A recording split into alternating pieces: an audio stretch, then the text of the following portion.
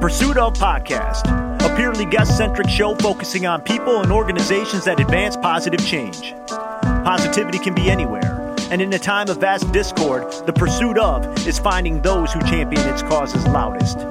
Join us as we sit and learn about the pursuits of local leaders in their community. Let's go. Hello, good people, and welcome to the Pursuit of Podcast, where it's truly not us, it's you.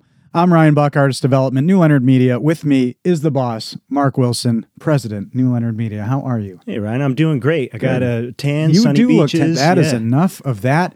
Our guest today is Ty Schmidt, founder, Good Works Lab here in Traverse City. Welcome to the show, sir. Hi, Ryan. Thanks for having me. Well, thanks for being here. We really appreciate it.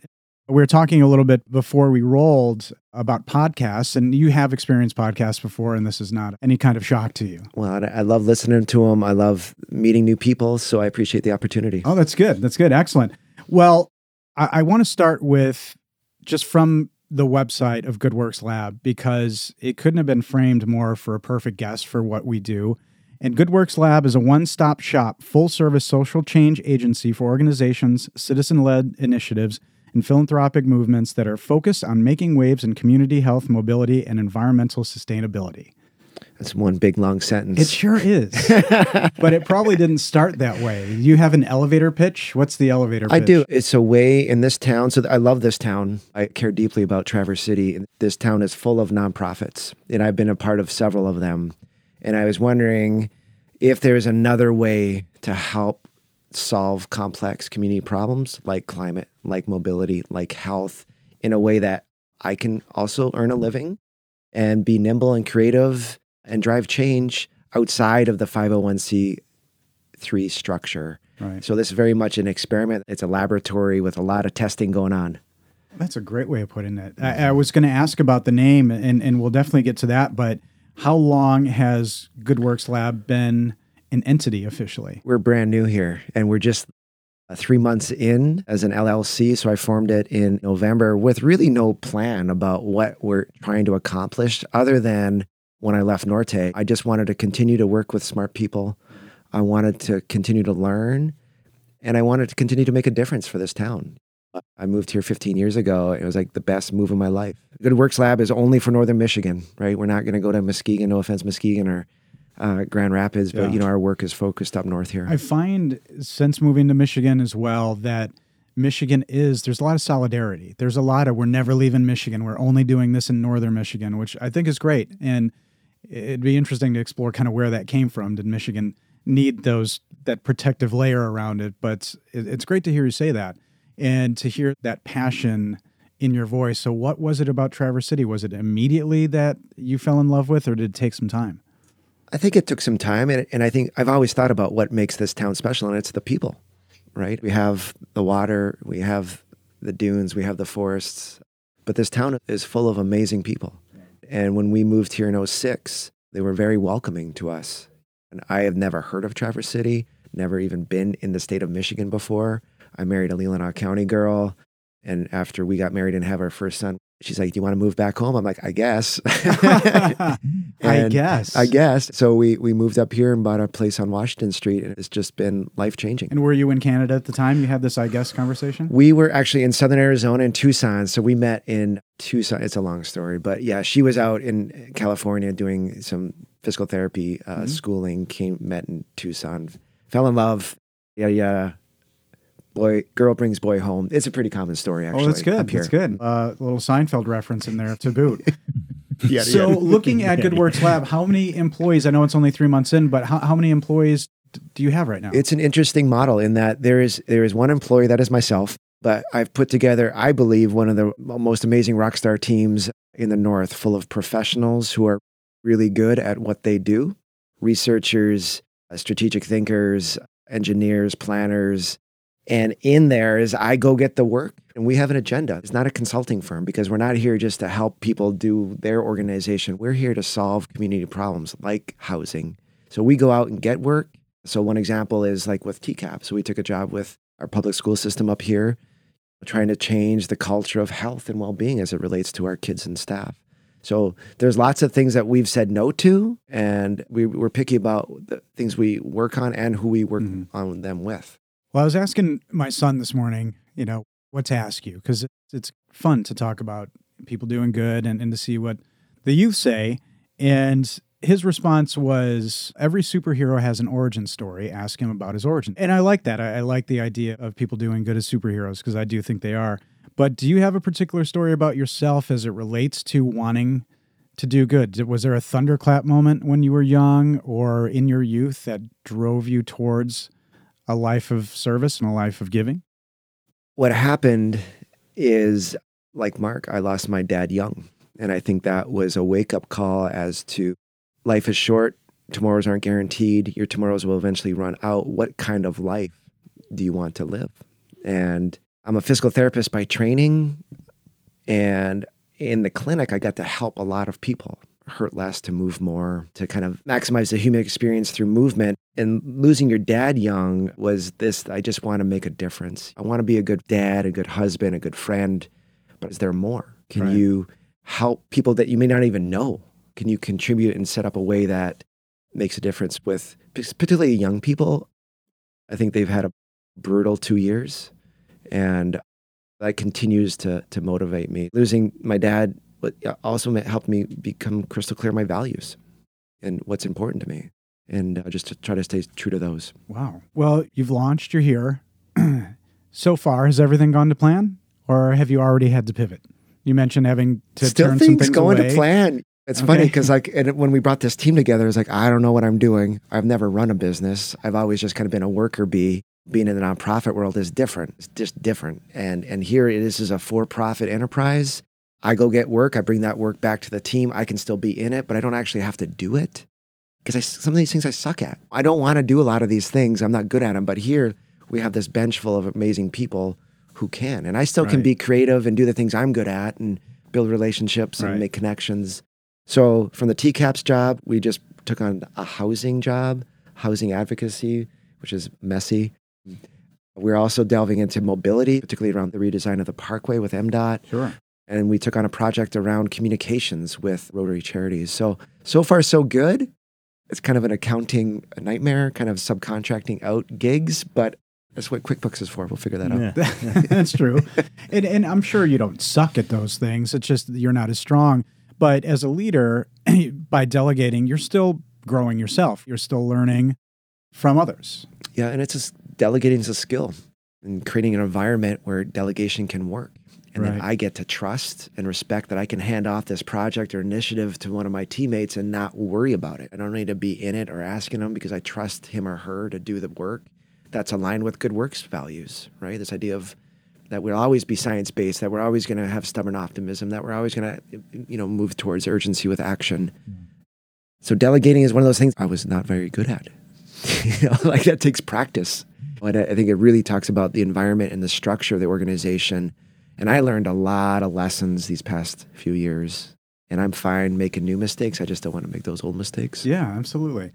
When you're thinking about and reflecting on the experiences that you've had thus far, and they've been pretty varied, but all concentrated in one area, as you're building Good Works Lab, has anything surprised you? Because you have a plan, but you said maybe there wasn't a plan, but did anything pop up trying to build this that surprised you in any way? The surprising part was, I don't know why I say it's surprising, but again, if you look at the people on our team, and it just took one call, it's like, hey, Kelly, you want to do this thing? I really don't know how it's going to work, but I want you on the team. She's like, sure, I'm in.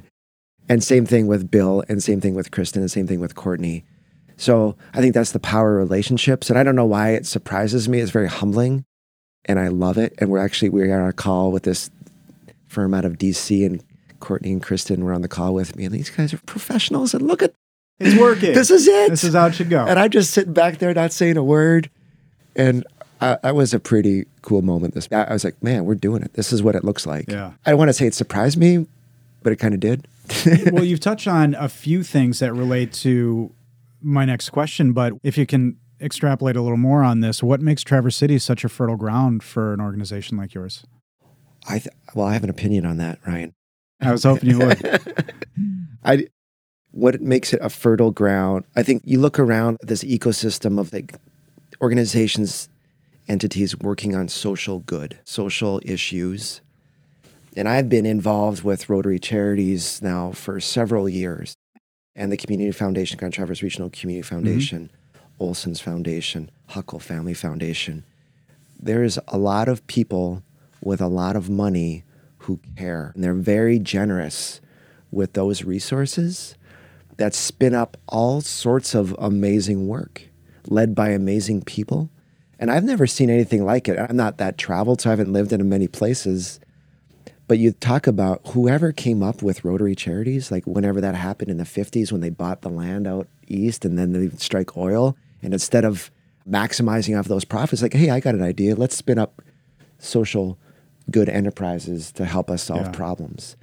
That's phenomenal. Yeah, and they were trying to allocate that space for a Boy Scouts of America type of piece. It was left, and they found oil. And yeah, it's the wealthiest Rotary in the world, I believe. What an incredible story, and how proud we should be. And I tell that story, like these people we were talking about this morning on DC, is like, this town is special because of these connections, people who are very generous with their time and money. So I think that's what makes it fertile ground.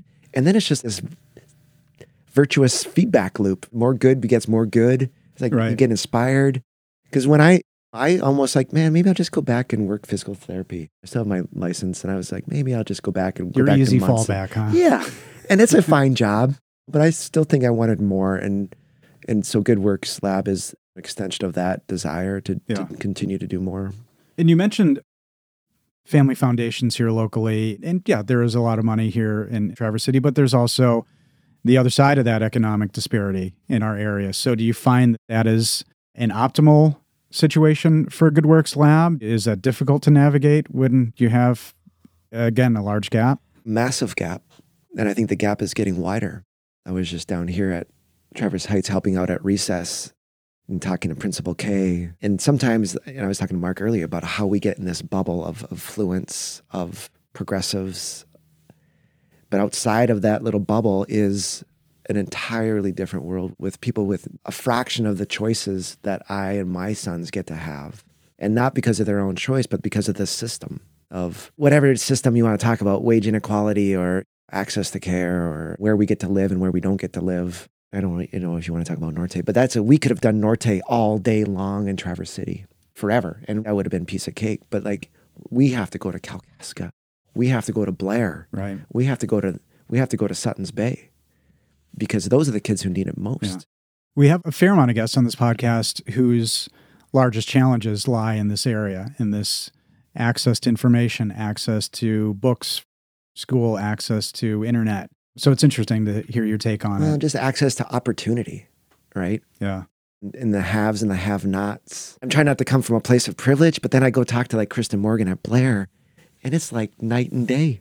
Yeah, I grew up out there, and I went to Blair. Night and day. In like tribal terms, I think of things like Grand Traverse Band has its fair amount of poverty with our citizens, but we live somewhere where there's tourism, the casinos are viable, and we have grant writing staff to help us win other block grants, sustain our programs. But we get out there and you learn about some of these other tribes in desolate areas that they don't even have the technical expertise to get the grants. It's snowball. Like you don't even have enough to get the little to get more. Yeah. And it's a vicious feedback loop. It's just a generational thing. Part of me is an optimist, and I was like, man, maybe this pandemic is something that will help nudge us towards thinking and acting differently as a society. Yeah. And some days I go from, man, I think this is it. Like, this is our once in a century opportunity. And then I read the Record Eagle. I'm like, oh, fuck, this is back to the same old bullshit. Here we are, divided again.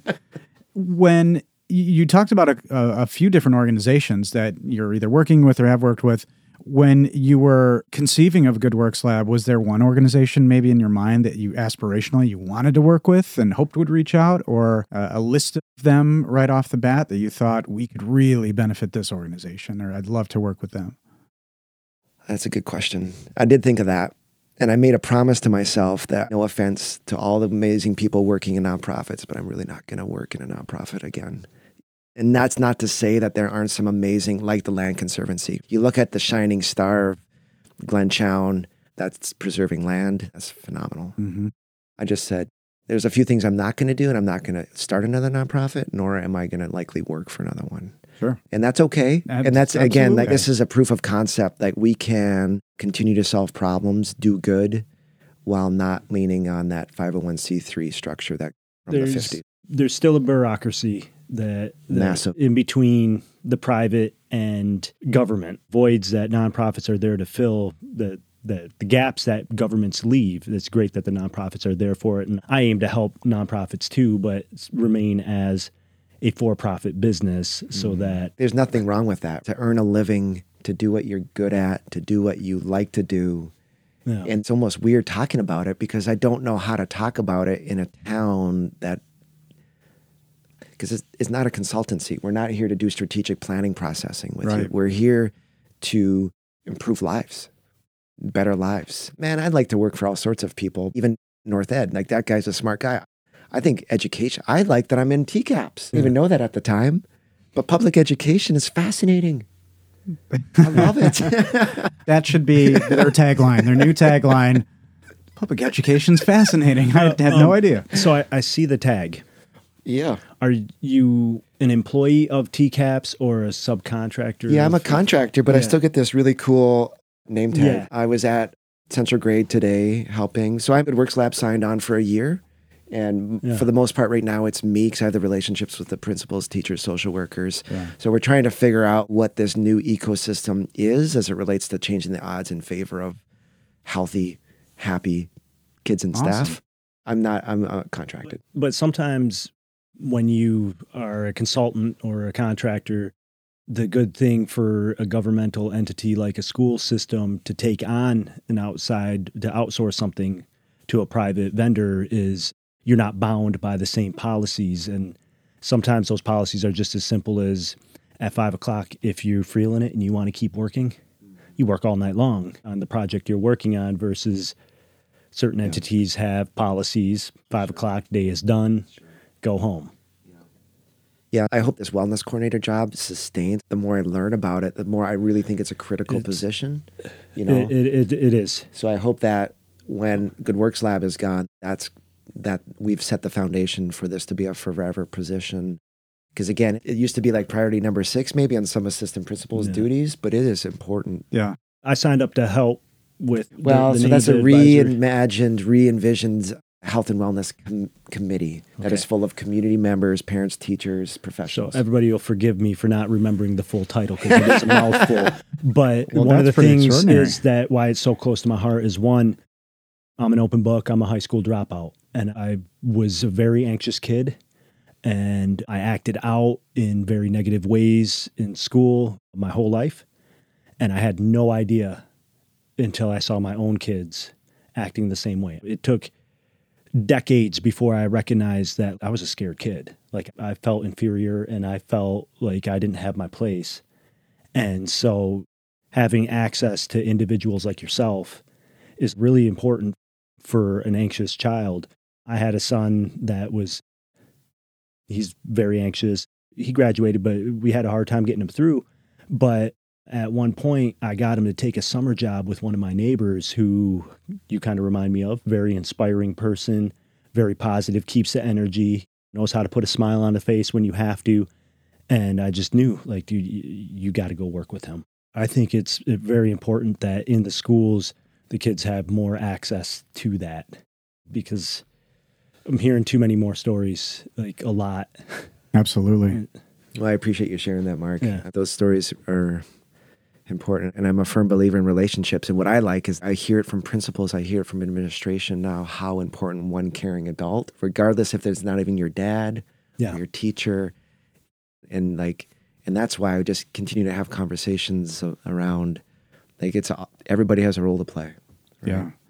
We're going to hop in the Wayback Machine for a little bit. Not way back. I'm going to dust some cobwebs off, some memories a little bit, but you've got a master's in physical therapy from the University of North Dakota. Is that correct? Fightin' Sioux, now the Fightin' Hawks, I believe. Excellent. Mm-hmm. What was motivating you back then? What was driving you?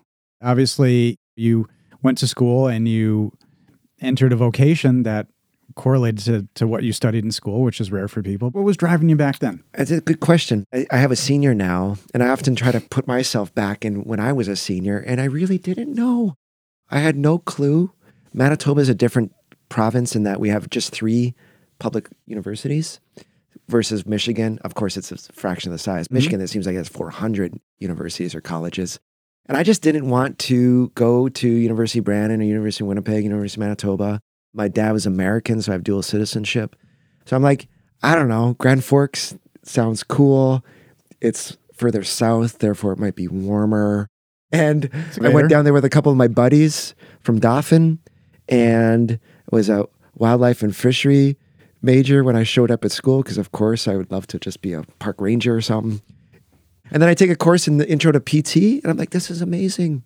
I don't know. So it was just luck, how you fall into something.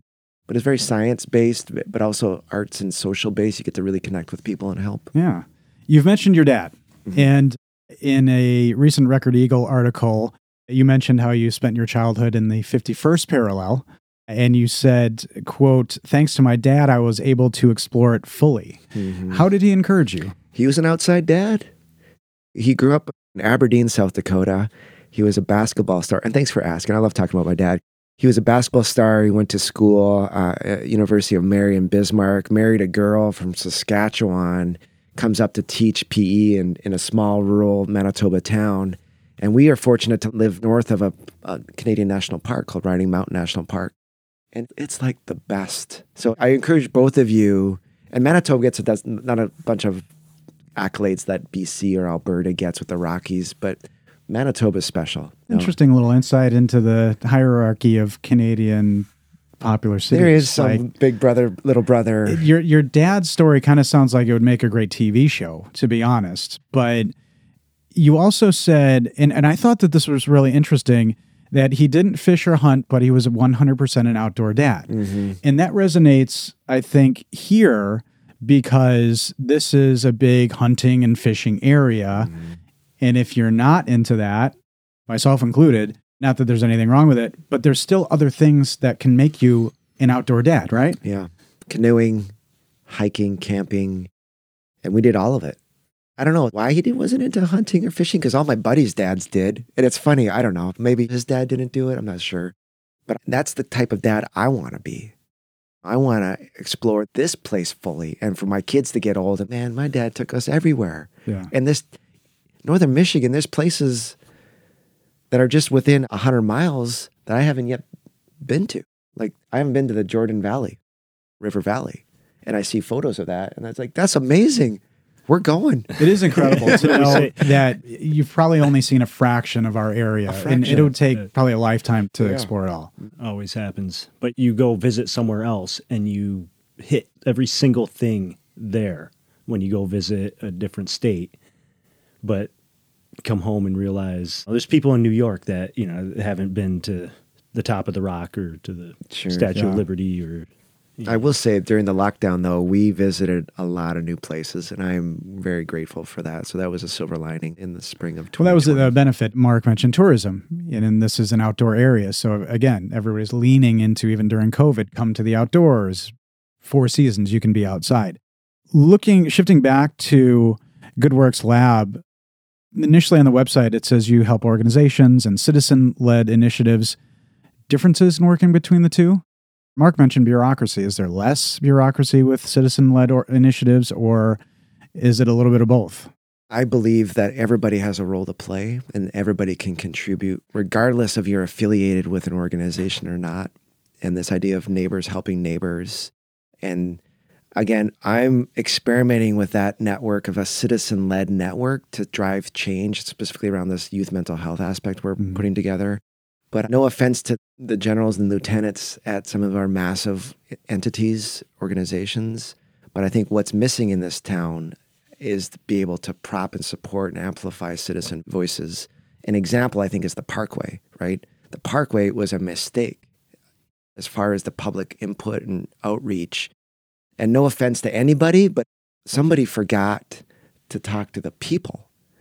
Ask the people what they wanted. MDOT says, well, we talked to these 2 organizations that we thought represented the people. And that's wrong. And when I heard 37 people showed up for these public input sessions in November, I'm like, holy fuck, like, we got to start paying attention. Mm-hmm. So that's a recurring theme too, is public input sessions that 10 people show up to. Yeah, and maybe they don't care, or maybe they're not paying attention, and that's fine. But I think it can also get to where it's counterproductive, right? Where it's just too much. I think citizen-led initiatives, Good Works Lab wants to help with whatever that means. It could be very messy, almost like, ooh, don't do it like that. But there's several of them that I'd like to help, and I'd like the professionals in the Good Works Lab team to help. Yeah. You have a very, I think, diverse and impressive team. And again, you said initially it was just calling people you knew, but I feel like there had to be some kind of plan, some kind of perfect cocktail. Is there a perfect cocktail for creating the perfect kind of team to move an organization like Good Works Lab forward? Perfect cocktail. Well, or were you just grabbing everybody who said, yeah? No, I wasn't saying, I was like, what are the skills we need? What are the skills that we need to start a campaign or initiative around affordable housing? We need a communicator. We need a facilitator. We need someone who can build a website. We need somebody who can write words for that website. We need someone who can, I don't want to do any of those things, but I know we need to. So I think the cocktail comes from those different skill sets that people are really good at, and they like to do it, and they can make a living doing it. I also like the idea of artists, so we're experimenting with that a little bit. Like we're going to get a teacher from U of M who's a poet. I just think there's different ways to do it. I think there's different skills when we start, say we partner with Grand Traverse County for the senior center is one example. Like, can we help turn that into an age-integrated? I'm all for senior centers. Don't get me wrong. I'm going to be old here shortly. But can we talk about integrated communities or better communities? And in there are people on the team who I think can help tell that story better than I can. Yeah. That's fascinating. As you were developing Good Works Lab, and I'm not looking for any dirt, but were there any barriers or any roadblocks that you saw that you had to address ahead of time that would have maybe impeded your success? Yeah. Or is this just a fun and fancy-free place that we all think it is? You can imagine the roadblocks. I think the roadblocks, you can overcome them with trust and respect. Roadblocks being money, like being very transparent about money, how money gets moved around and how and when people get paid and how it's coming in. But I just lean towards transparency. Here's the contract that's coming in. Here's the amount of money that's going to go to the business. Here's the amount of money that's going to go to this teammate or that teammate. I think that those initial conversations, because I didn't know, I've never done this before. I've never run an LLC. I don't even know what it means to have a subcontractor or have professional service agreements. That's why we got Mike Naughton, the attorney. But everybody listening know he has everybody around him who knows, so we're not taking advantage. Yeah. There were some barriers, and I think there will continue to be barriers. And I think I like learning as we go.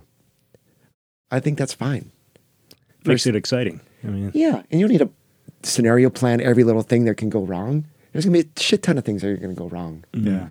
And this may be a very pedestrian thing to ask, but is this a better ecosystem in which Good Works Lab can thrive over a larger city? Let's say Grand Rapids, let's say even larger? Oh, yeah. I think these type of for-profit social change agencies happen across the U.S. I'm not entirely sure where they're based, but this model is not a Ty Schmidt model. So I think, of course, it can. And the question is, will people invest in it?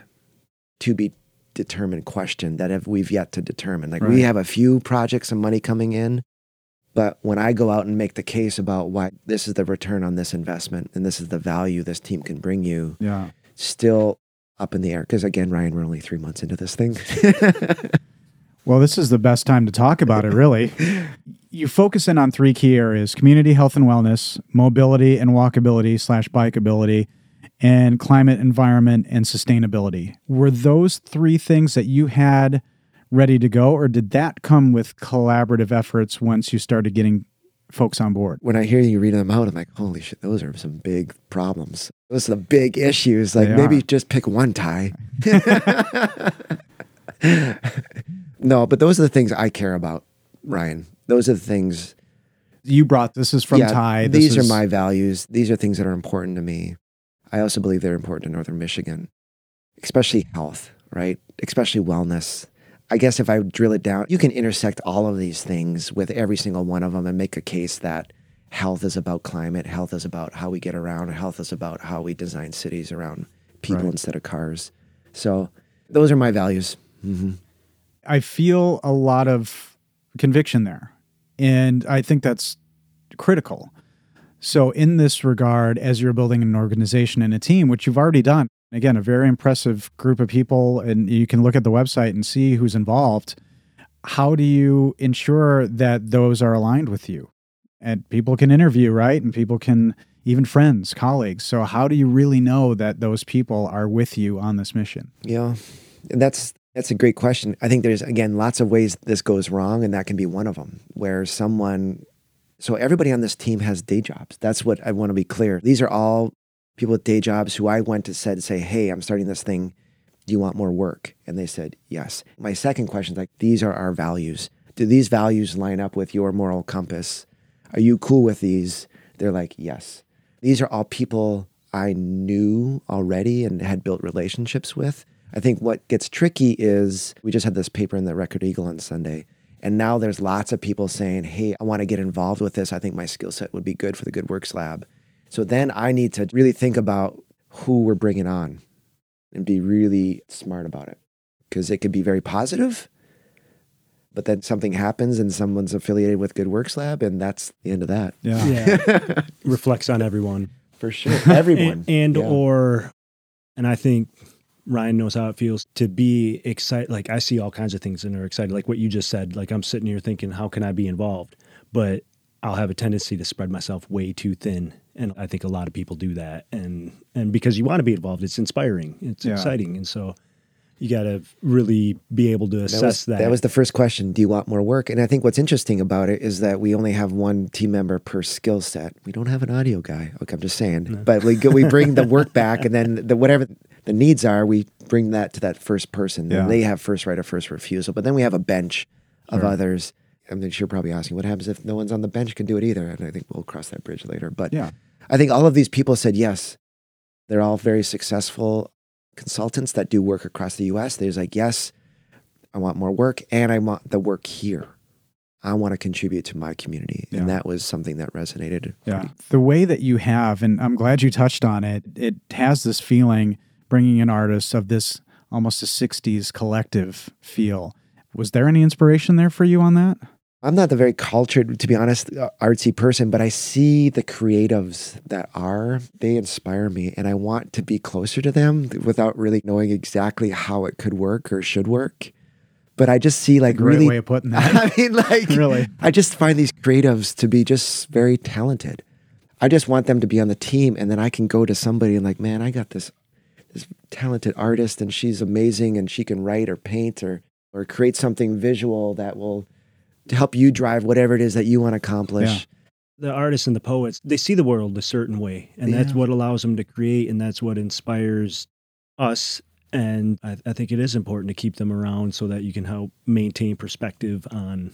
It also feels like you have a more diverse portfolio of offerings. How many for-profit businesses or regular entities could offer something like that? If somebody needed a haiku, a resident like poet. really bad, I got somebody to win. But and not trying to make light, but it does seem very unique, and I think a great advantage to Good Works Lab. Yeah, to Mark points too. I never thought about that, but I do also want to be close to them, learn, and I grow. I'm like 45 now, and I think I just try to realize that I want to be more collaborative. I want to learn alongside people. And there's some amazing people out there. I mean, this guy, Eric Gladstone, this statistician who just moved here, you talk about genius level. He's a statistician. Yeah, like a PhD from Cornell or something. I would enjoy beyond measure some time with somebody like that. Smart dude. Yeah, especially since I like successfully got all the way through a master's degree avoiding taking statistics. Like I did everything I could to show prior research papers that like, I don't need the higher math class. Can I just... I think that's a fascinating class. And on that note, and you talked about this before, you solve complex problems with science, urgency, and stubborn optimism. You start with science. I thought that was interesting, especially in the climate that we've been through. Have you found opening with science challenging? No. I'm going to like hold very firm to that. You know, right? Facts matter, science matters. We're going to keep repeating that till we're blue in the face. Let's invest in evidence-based research, solutions. I'm going to keep drilling that, right? Evidence is an important word too. Yeah. That's evidence, empirical decision-making, data. You know, that comes from my PT standpoint where everything has research and evidence behind it.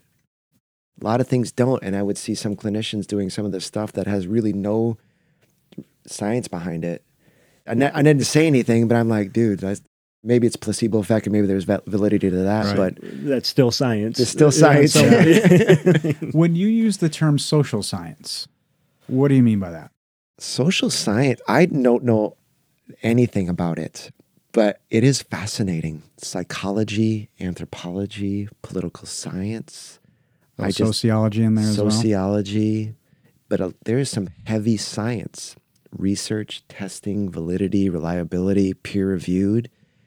And I got this new framing fellowship through Rotary, and the science behind how we communicate and how we as Americans, not just what we think about, but how we think about certain issues. Mm-hmm. Oh my God. Yeah.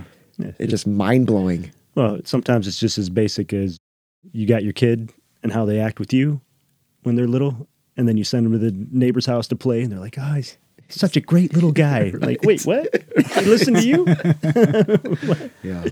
What I find really fascinating about your journey, your pursuit, and with missions like this in general, is there are business aspects of it. You have to build a website. You need to market. So when you were approaching the marketing for the organization, how did you approach the look and feel? You've got to explain what you do, but if somebody doesn't know what initiative impact assessments are or coalition building is, but you still have to put that on there. How did you approach the marketing and the look and feel of GoodWorks Lab? Yeah, well, the look and feel is simple, and that's Chelsea B. Dennis, who is a talented, amazing GoodWorks Lab colleague. So she came up with the branding. But the talking about, especially as we go get work, and I've never, ever been the go get work guy, so it's kind of interesting. But Mike Brown, one of my mentors, who's an awesome dude, he's the go get work guy. And I'm like, you know what? I'm going to be the go get work guy. So as I go and meet with foundations or investors, and we make the case for why this model can be the right model. From schools to government to private businesses, including Market the City, you look at all of them and you talk about what are some of their strategic goals: health, housing, climate, mobility. It's not like we're nitpicking things that came out of the pandemic. But when I go meet and we talk about the city, like, we're the right fit for you. And we can do so with urgency and science. Absolutely. And optimism. Well, you're clearly very altruistic. You've shared a ton of the credit with everybody else and very humble. But is there one word of what it's taken to make this happen? It could be fortitude. It could be anything that listeners could get inspired by. What's one thing that has really driven you, a word that you could say that has defined your success in this journey for GoodWorks Lab?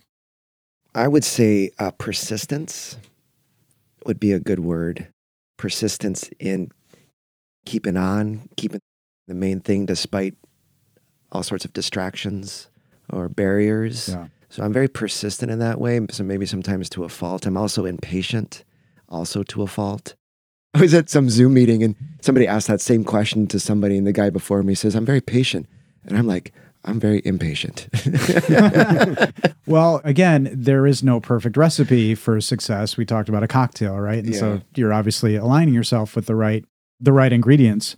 You mentioned Mike Brown as a mentor. What to you makes somebody rise to the level of a mentor? Oh man, I have been so lucky to have this tribe of mentors these past few months around me, and Mike Brown is one of them, Tony Anderson, Bob Otwell, Matt Bullock.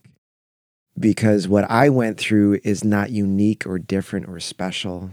And be able for them to donate their time generously and talk through some of these things, it meant the world to me when I needed it most. And so I am eternally grateful to them, and I write them cards all the time and let them know that I continue to appreciate them. And what I think Good Works Lab is an extension of them, because I just wanted to burn it down. And they were there for me and talked me through it and are still there for me. So It's amazing. That's incredible. And you mentioned writing them cards, like handwriting. Everybody listen. Laura Otwell taught me that lesson. If you're important lesson. It's very impressive. And so thinking about mentors, thinking about your journey along the way as a business leader, a business builder, creator, looking back, were you ever given advice by somebody that at the time seemed insane and not applicable, but now you're like, that was totally spot on? Well, the advice I received in October, which was along the lines of everything happens for a reason type stuff. At the time, I thought was bullshit, but I think it was the right advice. And to think and to play the long game and to stay true to your friends and family. And that advice was a very common theme through my tribe of mentors. It's funny how, I don't know, when you're in it, advice seems dumb. Yeah, that's a great answer. I don't ask that question all the time, but that's a really unique one. I like that. I thought you were going to have to tell him, and I don't mean when you were a teenager and your dad would give you advice, because that's right. All of us later are like, oh. It's just reflection.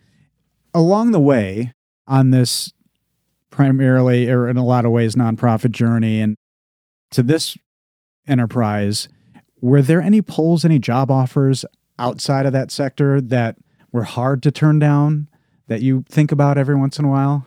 That had to gain attention from folks. Were there people who were trying to take you away from all this? Well, sure. And again, how lucky am I to be able to turn down 6 job offers in those first few weeks? At the time, I wasn't ready. And I still stand by that was the right choice. And a lot of those jobs would have taken me from Traverse City. So that was on the table for a little while. I think, again, everything happens for a reason. It's almost like it's meant to be, because I'm happy. I love what I'm doing. So I think I'm pretty proud of all those choices in the past few months. Yeah. I saw a really compelling 9 and 10 news interview with you, and don't want it to be too heavy, but I really honed in on the reason for your mission and talking about the well-being of our youth and students and the children who've had such a tough time. And you said that you had to deal with the suicide of 4 kids and you didn't want to, quote, go to any more funerals, which was really compelling. And so how do you try to keep yourself and your team in a healthy place of well-being while dealing with so much tragedy, so many challenging situations? It's still hard for me to talk about, but 4 boys I knew, I had conversations with, rode bikes with, took their lives these past few years. And I don't remember ever, and I was asking my friends back home, I don't remember anybody. I don't even know if I've said the word suicide out loud before. And it's just what is going on? And I don't have the answers, or I don't know anything about anything. And there's a lot to know. It is a different world, behavioral health, mental health. But after Ben's funeral, I was like, fuck, my eyes were open. And I went out to lunch with these seniors, or these, now seniors from Central, and had pizza with them. And I'm like, I was just hungry. Are you okay?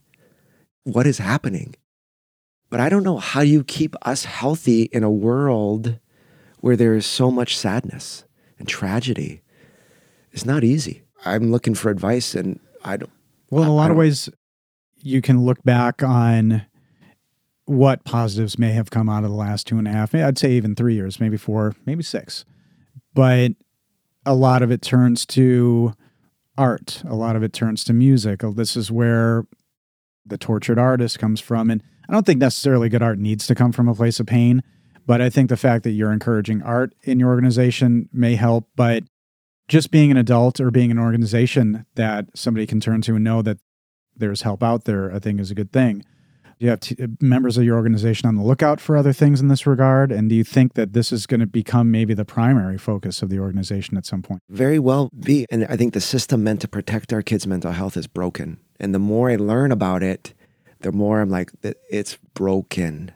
And for nobody's fault, but it's designed to be messed up. And kids especially are suffering, right? And I don't, again, have any of the answers. And then the Surgeon General's advisory comes out right at that same time. And I'm like, this is it right here. This is the science-based, research-based optimism, because in there are some good things, like you mentioned, some silver linings. 11 teams, 11 things what to do. This is what we're going to do. Right. So I put my hand up. 600 people have now put their hand up. Say, we've broken up into different teams, and we're going to start acting. Yeah. The State of the Union yesterday or the day before, mentioning youth mental health and the resources coming. I would just want us to be ready. I want the school districts to be ready. I want Munson to be ready. So when this money comes, we're ready and we take all of it. Yeah. And we invest in social workers and mental health. What a great point to be ready for the gifts you're given or the opportunities that you're given. I think there's a lot of vision there. And speaking of vision, how much stock do you put in the importance of vision as a leader? Well, I think vision is everything, right? And I think a vision is, what do we hope to accomplish in 10 or 20 years? How about a Northern Michigan where everyone plays a role in protecting our kids' mental health? I think that's a vision of where people get to live or choose to live where they work is a vision. I think equitable decisions around how we get around. And as long as you stay true to your vision, your purpose, and your values, I think it's hard to go wrong. And it's easy to get off the rails a little bit, and you got to be reflective and have some self-awareness, like, ooh, and shit, that's not quite, Yeah. Well, you're somebody who seems very self-aware, and in your 2017 TED Talk, I thought it was fascinating. You talked about getting away from the insanity of consumerism, and that you've led a life full of questionable choices, which I thought was an interesting admission. And you sought a life that prioritized balance, maybe over the material things. Do you still maintain that positioning? And is where Good Works Lab headed going to enable you to continue to do that? That's a good question, because I'll be perfectly honest. I was like off the rails. I had no balance during 2020, 2021, like zero. And I was like so in it and my head down, driving, that there was no balance. So I feel a little hypocritical about that. That was when my first son was born. It was kind of like this moment of, soon after my dad passed away, can I spend less to work less, even though I like my job, but work less to do more, be a better dad, be a better husband, be a better neighbor. So I like you reminding me of that, because I think it's a good check-in, because that's what it's about. And during my sabbatical, I was talking like back to basics. That was my affirmation. Back to basics. Your mantra? Yeah, back my mantra. Basics. Back to basics, dude. Yeah. Well, you really painted a great picture of dual income household and the 2 nice cars and the closets full of nice clothes. And I think that's very relatable, because so many people are pursuing the almighty dollar but do you think that the tribulation of the last couple of years, and yeah, I know a lot of things have created division amongst us, but do you think maybe another silver lining of the last 2 years is it is shedding more spotlights on organizations like yours doing good and maybe pushing more young people into your field? Mm-hmm. Well, I certainly hope so. And I also hope that we don't forget what we just went through. And that sometimes I sense that we are already forgetting what we just went through. So quick. So quick. And that we don't go back to business as usual. And we're not, and Good Works Lab is not a business of 2019. And any young person interested in the social sciences or even social work. Like, I want social workers to make so much money. We need them so badly right now. We need counselors. Yeah, I do feel like that role was a marginalized role 100%. before, and it's the school social worker, but now 100%. Totally different story. You look at, I remember like making a joke, like if you want a degree and earn the least amount of money, be a social worker. And that's awful. So I hope that our priorities have changed. And as young people consider what's next for them, this next generation of Gen Z or whatever we're in right now, that they also don't forget what they also just went through. Yeah. So you're in this great place. Good Works Lab is I think, coming along, and it sounds like you have a vision and you know where you're going. And thinking about that balance, what's the next outdoor pursuit you'd like to explore that you haven't yet? Or have you done them all? I like the pursuit. I like that pursuit. I'm going to keep saying, because it is a pursuit, right? We're after something. We're on brand here.